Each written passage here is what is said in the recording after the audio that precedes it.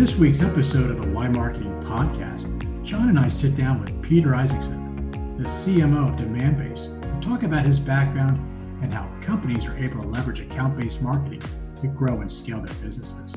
So now, let's jump right into today's show with Peter Isaacson. John, Rusty, thanks for having me on the show. Thrilled to be here. So Peter Isaacson, I'm the Chief Marketing Officer at Demandbase. I guess my path to get here was somewhat methodical in the sense that I really decided early on that I wanted to lead a marketing organization, and then kind of set out and took the steps I needed to build the experience to actually become a CMO. So started out in advertising back in New York for about 10 years. Worked at Adobe, moved to the West Coast and worked at Adobe for a number of years in a few different roles. Heading up brand marketing, heading up worldwide field marketing, and then ultimately leading their education business. That gave me the background that I needed to run a marketing team, and was able to run marketing at MicroStrategy, a BI-based company in Washington, D.C., when my wife and I were toying with the idea of moving back to the East Coast. Luckily, cooler heads prevailed. We stayed out on the West Coast. And I became CMO at a company called Castlight Health, and we were actually customers of Demandbase. I got a chance to meet Chris Golick, the founder and CEO of Demandbase, and we got along famously, and rest is history, as they say. I joined Demandbase about 6 years ago. For those that aren't familiar with Demandbase, I mean, obviously it's ABM. Could you explain a little bit about what y'all do and the market y'all serve? Yeah, so we're really, I guess, the pioneers of account-based marketing. I think we get kind of the majority of the credit for creating a category, even though the category, really, the idea of account-based marketing has been around for decades. I mean, I was doing it back when I was managing a field marketing team at Adobe back in the early 2000s. We didn't call it account-based marketing. We called it targeted account marketing, but we were still going after specific accounts. The challenge was we just couldn't scale it. We didn't have the technology to go after more than a handful of accounts. And what Demandbase does in the market is we actually help companies identify, target, and then engage the specific accounts that are going to have the most impact on your business. Whether that's 50 accounts or 500 accounts or 5,000 accounts, you can scale your account-based approach and deliver that engagement across different channels like advertising, website personalization, through your sales engagement, things like that. I have a question just for kind of the audience, because as Rusty and I have been doing this, we talk to, and I myself being one of them, I've worked in the B2B side in terms of it's part of my business, but the majority of my business in a financial perspective as well as brand building perspective is B2C. However, obviously doing my due diligence and research on what you guys do, could you kind of describe the funnel that you have versus kind of our typical B2C consumer funnel? Because there's a lot of parallels, but obviously some differences as well. Sure. Well, I'm probably not the most qualified to really talk about the B2C funnel. It's been years since I've really been on the B2C side. We can ping pong each other then, because I do that, and then we can ping pong. Sounds good. Well, I think the big difference with ABM just overall is that quite honestly, I think it's helpful to just compare it to the old model or traditional model of demand generation, which is this idea that you generate thousands of leads, for some companies, hundreds of thousands of leads, which we call the top of the funnel, right? And you go through a qualification process on those top of the funnel leads and try to ultimately get them through the middle of the funnel and then what we call the bottom of the funnel to give a couple of golden nuggets over to sales where they can hopefully close them. And the problem with that is that you waste so much time and resources generating thousands and thousands of leads that are never going to get interested in your company or your products or what you're selling, that it's incredibly inefficient. So you immediately get friction points between sales and marketing as you're kind of going through this process, and it just becomes really corrosive to the company. So that's what ABM is all about. ABM is saying, you know what, there are a specific number of accounts, again, whether it's 50 or 500 or 5,000, that are really going to drive the success of our company this year and next. So let's coordinate our activities, sales and marketing against those accounts, and not waste our time chasing leads for accounts that don't matter. So for all intents and purposes, you still have the funnel, but you guys are going way down within that funnel and going after your exact target that you know is probably going to convert versus that top where there's thousands and thousands. Exactly. So it's just a much more kind of prescriptive and focused effort at the beginning, because you're identifying specific accounts and chasing those accounts rather than just saying, you know what, whoever knocks on the door, let's chase them down, right? Which, I mean, when you really think about it, it's a crazy approach to any kind of business. And again, it's no wonder that sales and marketing teams have traditionally just, been at odds with each other, and there's so much friction around it, because marketing has basically been rewarded on volume, and all sales want is quality, right? They just want, give me a handful of meetings at accounts that I care about. I'll take that every day over 1,000 kind of, generic leads that I got to cherry pick through. Yeah, nobody wants to do spray and pray and hope it works out. But how does the insight, to get down from the top of the funnel to the starting point where you guys are engaging, how is that decision tree being made? Yeah, so I mean, the first thing that you've got to do is make sure that you're chasing the right accounts, right? And data, like anything, is your friend in this. So Demandbase has something called account selection. There are various ways of data sources to do this, but you're essentially combining lookalike modeling with predictive, with sophisticated intent to identify the accounts that are most likely to impact your business. So the first step is really getting after, like, identifying that right account list and making sure that you and your sales team are coordinated on that. It doesn't do any good for an ABM approach if marketing is chasing one set of accounts and sales is chasing another. Then you're continuing to use that data and the insights that you're developing about how they're engaging with you, what kind of content they're reading, what kind of content offline they're engaging with, to actually identify them as they're going through that funnel and showing more significant signs of intent. And as they show greater signs of intent, you are likely changing the mix of channels and tactics around them to try and get them to a close. Would this be a fair question? Because as I'm listening to you, it feels like, because you're so data rich, your conversion rate, your close ratio would be very high. Obviously, you guys are massively successful, so I'm going to go with your head nod that that's a yes. That's a definite yes. And so then in your customer's perspective, are they just blown away at the accuracy and how that conversion rate is so strong? Absolutely. So close rates are, I think, just generally speaking, one of the great things that's happened in marketing over the years is that we have become much more focused on business impact. So in the bad old days, we were focused on, MQLs and marketing qualified leads and just generic leads and stuff.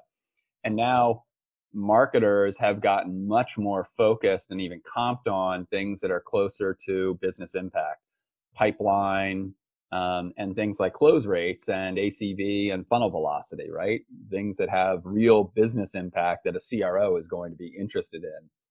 And we ran our own test amongst our target account list and the rest of the accounts that weren't in our target account list, and actually measured ACV, funnel velocity, and close rates. And for our target accounts, they were significantly higher, and I can get you the data after the show, but significantly higher for the target account list that we were going after. And customer after customer is having similar results with their account-based marketing program. We should probably have a post conversation, because I'd love to talk to you about how your business can impact the consumer packaged goods business, because sometimes a little bit old school. I've got a 3-tiered distribution system, distribute network, as well as key accounts in grocery and convenience, and it's still face-to-face conversations. Well, there is definitely a distributor and channel partner play for ABM. Less of a tactic that would be used for getting those end packaged good consumers to buy, obviously, in terms of the cost. But certainly it's a great play for channel partners and distribution partners. Yeah, interesting because, like I said, the business is, I've been doing this for a long time, and especially in a three-tiered distribution system, and it hasn't changed that much since I graduated college, which was a long time ago. So even those advancements in technology, there's just still some of the old school thinking, and it would be interesting to see how we could attack the B2B side before I even get to my side, which is the top of the funnel consumer conversation.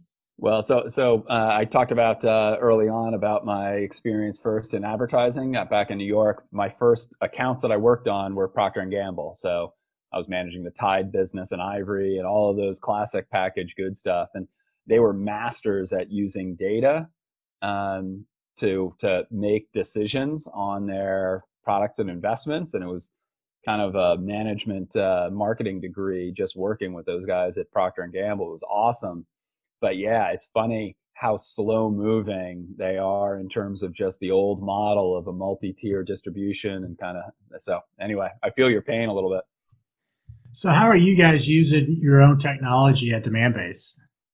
So we have made that a priority. So we have something called DB on DB, where we definitely kind of, choose your phrase, eat your own dog food, drink your own champagne, however you want to do it. But we have DB on DB, which is how we use our own products and how we measure success and how we do it. And it's amazing. There's some of the most valued pieces of content from by our sales team for our customers. They definitely want to hear case studies. They definitely want to hear kind of results from, if you're in a specific vertical, tell me about that vertical.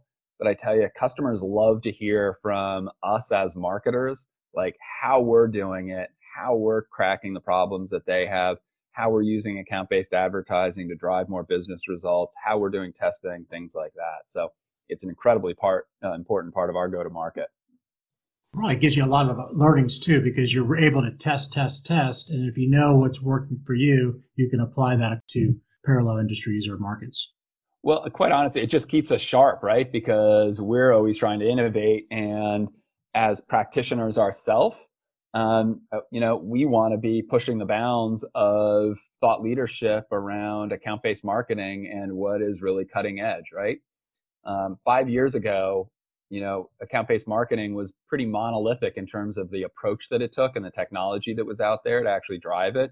It's gotten much more sophisticated in terms of the data and the channels that you can use and the blended tiers that you're actually going after. So it does really help us stay sharp and be kind of thought leaders as practitioners out there. What are some of the core challenges that companies face as they try to deploy ABM? Yeah, there's a few kind of core challenges that folks kind of run in against. One of the challenges is that it's surprising, but a lot of companies still think that, because the M in ABM is marketing, that marketing can kind of go off into a corner and do this on their own. And that's kind of a recipe for poor results, no matter what you're doing across B2B. But for ABM, it's absolutely fatal. So you really, from the very beginning, you've got to be engaging your sales team and coordinating kind of the development of the account list and what role they're playing and what role you're playing. So that's one of the most important ones. The other thing I would say that a mistake that some companies make is they get kind of wrapped up in like, oh, this is going to be a huge change management exercise for us. And we're going to spend the next 6 months kind of going through and kind of figuring out roles and responsibilities and kind of rewriting job descriptions and stuff like that. And ABM can be incredibly nuanced and it can be very sophisticated, but it's also just kind of basic good marketing. It's about focus and segmentation and targeting and things that as B2B marketers, we've learned all along, or we should have learned all along. So, I just caution companies that want to spend 6 months and hit a pause on everything while they kind of develop their change management and organizational structure to say, you know what, just dive in, right? There are some basic things that you can do around ABM that can get you great results right out of the gate. So don't hesitate. Yeah, it's interesting to say that. I mean, I worked on a brand that even at our heyday, we had 95% ACV. So there's still 5% kind of floating out there. Yeah. And so I guess my question, so, to your point about, diving in, there's always 5, 10, 20% that you're just not even going after in terms of the business, even if you're a mature business. So my question is, have you guys run into any companies that you're just like, you know what, this space is not, you guys don't need us. This space just doesn't fit us, because I'm sitting here thinking everybody should be using you. Yeah, I think, the companies that I actually, and I've sat across from marketers that have wanted to buy Demandbase, and I've had to say, I'm just telling you as a fellow marketer, don't. And the two types of companies that I've cautioned against it are, one, just very early stage companies. They got $10 or $15 million in revenue. There's so much storming and kind of, if not chaos, then they're still trying to figure out their go-to-market motion and their sales motion. And there's so much going on in terms of the variables that are changing.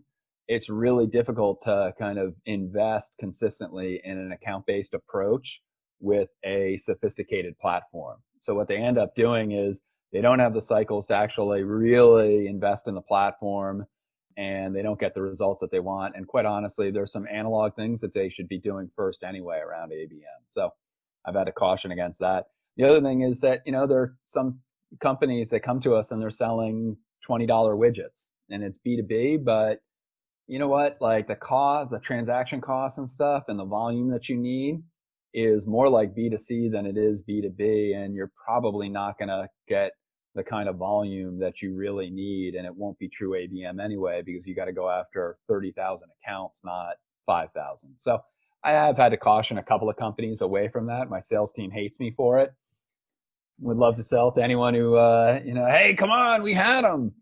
But the reality is that, they'll churn after a year anyway, and that's not good for them or us. Yeah, I'm glad you brought that up, because I was sitting here thinking, because I'm in a startup and we're pre-revenue right now, but we're rolling out and we have a massive industry that we target. But I was sitting there looking at it going, wow, we just don't have the insights, the data points, even our processes to really be able to come into a Demandbase and say, how are you going to be able to help us out? Because we don't even know yet where we need to fall within that process.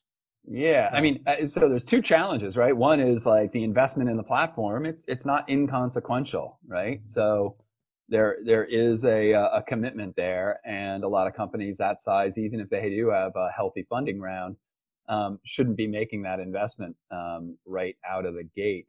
But as you said, you're also trying to figure out who your real customers are, and you probably don't have enough data to understand that unless you're coming into a market that's already fully developed and you're just trying to steal, market share from the pie, so you kind of know who everyone's been selling to. But a lot of companies aren't in that position. They're trying to figure out who their core market is, who their most likely buyer, who their ideal customer profile is. So it's premature to jump into an ABM approach. I think we're aligned there. So let's talk now about marketing predictions for 2020. What do you see out there, and how do you see the market evolving, and what are you getting excited about?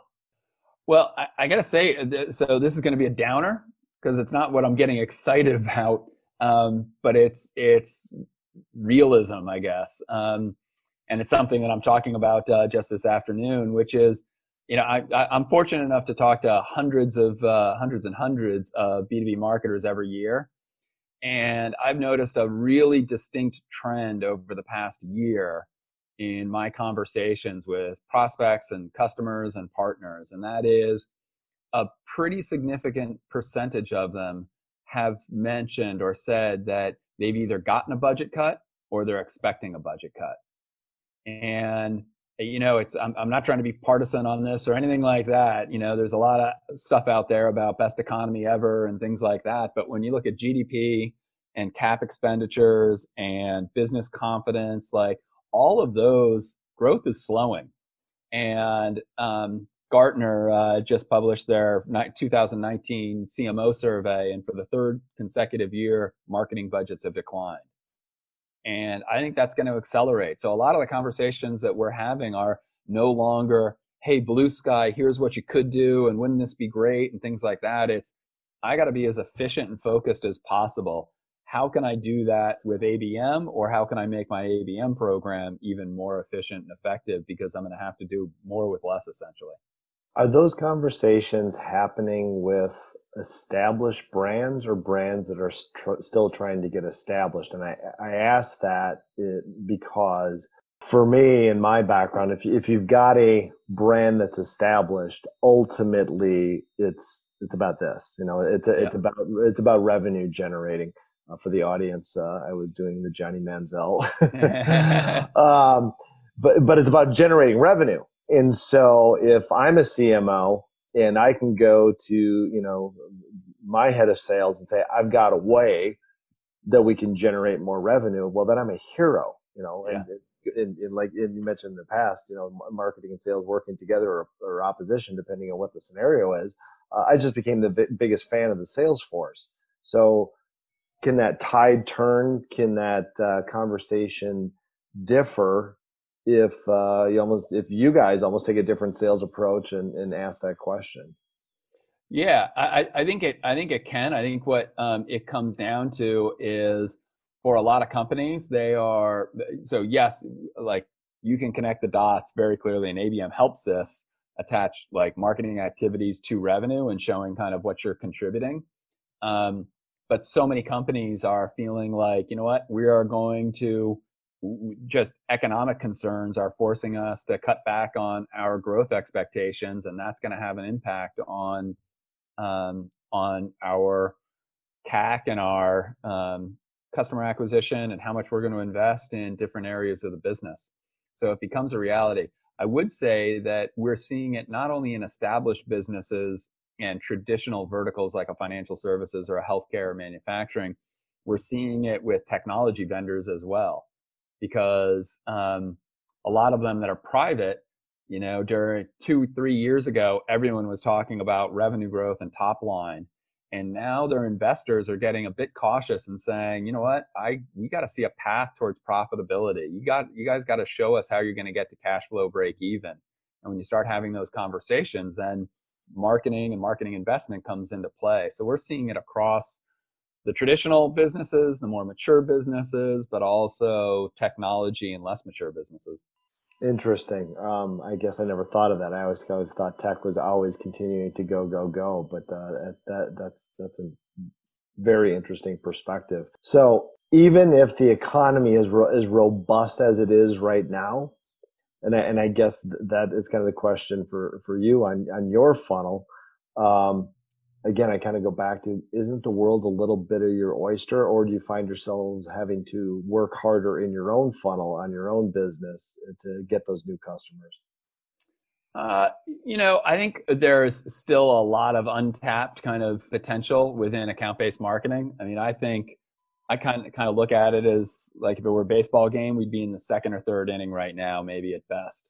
I think there's a lot of innovation happening right now around the data, around intent, around different channels that you're developing, about different ways of delivering insights to your sales team and orchestrating activities with them. So I think there's a lot of great stuff to come.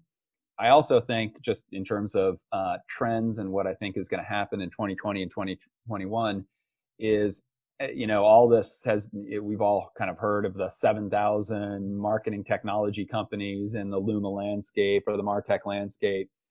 I think 2020, 2021, especially if the economy softens a bit, I think that there's going to be a major trend towards consolidation, which will hurt a lot of technology vendors, but ultimately, I think, benefit the customer, because right now they're confused by what the hell's going on out there in terms of the number of technologies that can do very specific point things.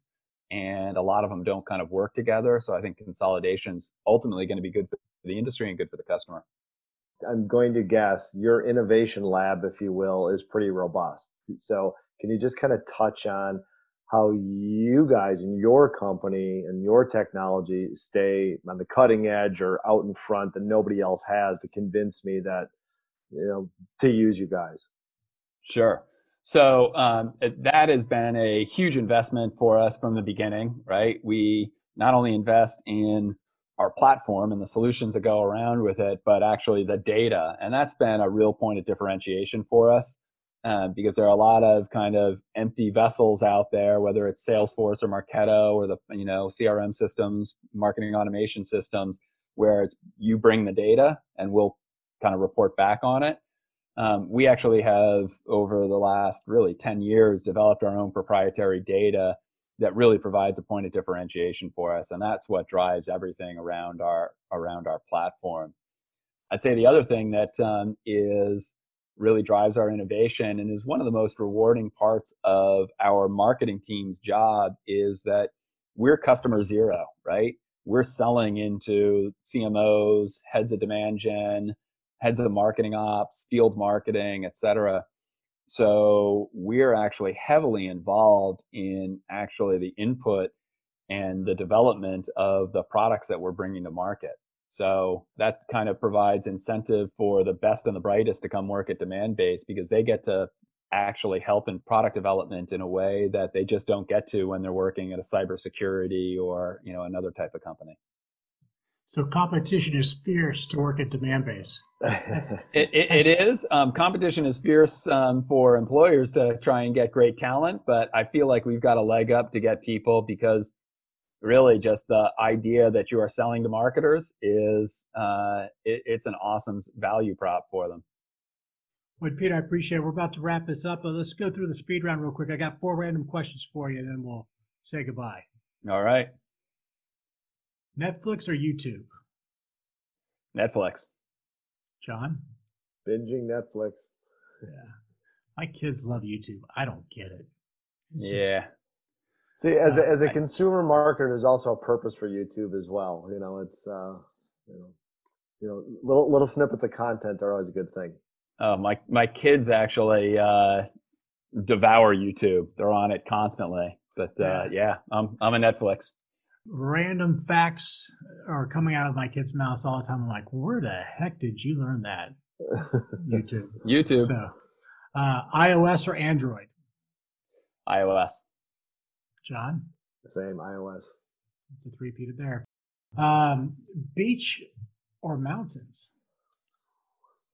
Oh, this is one of the great debates with my wife and I. Because she's always been mountains, I've always been beach. But I gotta say, as time has gone on, I actually have. There's more stuff to do in the mountains, so I'm becoming a mountain guy. I mean, I went to University of Colorado Boulder, so I've always loved the mountains. But I'm appreciating kind of the multi-season appeal of mountains right now. It's funny that you say that because I got accepted there, and my dad said, "Are you kidding me? You'll be skiing every day. You'll flunk out." It's like, no way. But I have to say beach, and maybe because I live on a lake and the Smoky Mountains are in my backyard, so I'm spoiled. I a little bit have the best of both worlds. That's good. I don't have quite the vertical drop that Colorado does, but it's 60 here, and I can look and there's snow on top right now. That's pretty nice. Last one, Peter. This one's for you. Advice to your younger self. Oh man, so many things that I should be telling myself. I would just say, keep working hard, but don't sweat the small stuff. You're pointing in the right direction, and it's all going to work out. That's good advice. We've heard that one before. I think if you really think about it, there's a lot of the advice that we get that people throw out there are things that are very common that apply to pretty much all of us. And it's one of those things that you get to a certain point, you experience a lot of it, and it all feels the same. So I think it's good. Yeah. It's interesting you say that, Peter, because I started out my career as an agency guy too, and we used to have a catchphrase that was, "We might not be finished, but we're always done." which means it's good enough for a presentation. The client's not going to know that we're not finished, but that's the finished part is usually the small stuff that doesn't really matter in the end. Yeah, that's good. That's good. That was one of the tough things about agency life, right? Yeah, exactly. Perfect being the enemy of pretty darn good. And also time too. Never having enough time to get it all done. That was always that. So. Totally. Well, guys, Peter, thank you so much for joining us today. Loved learning more about your background, Demandbase, and what you guys are doing there to help marketers and salespeople alike. Well, thank you guys for having me on. I enjoyed it. Thank you, Peter. All right, take care. Bye-bye.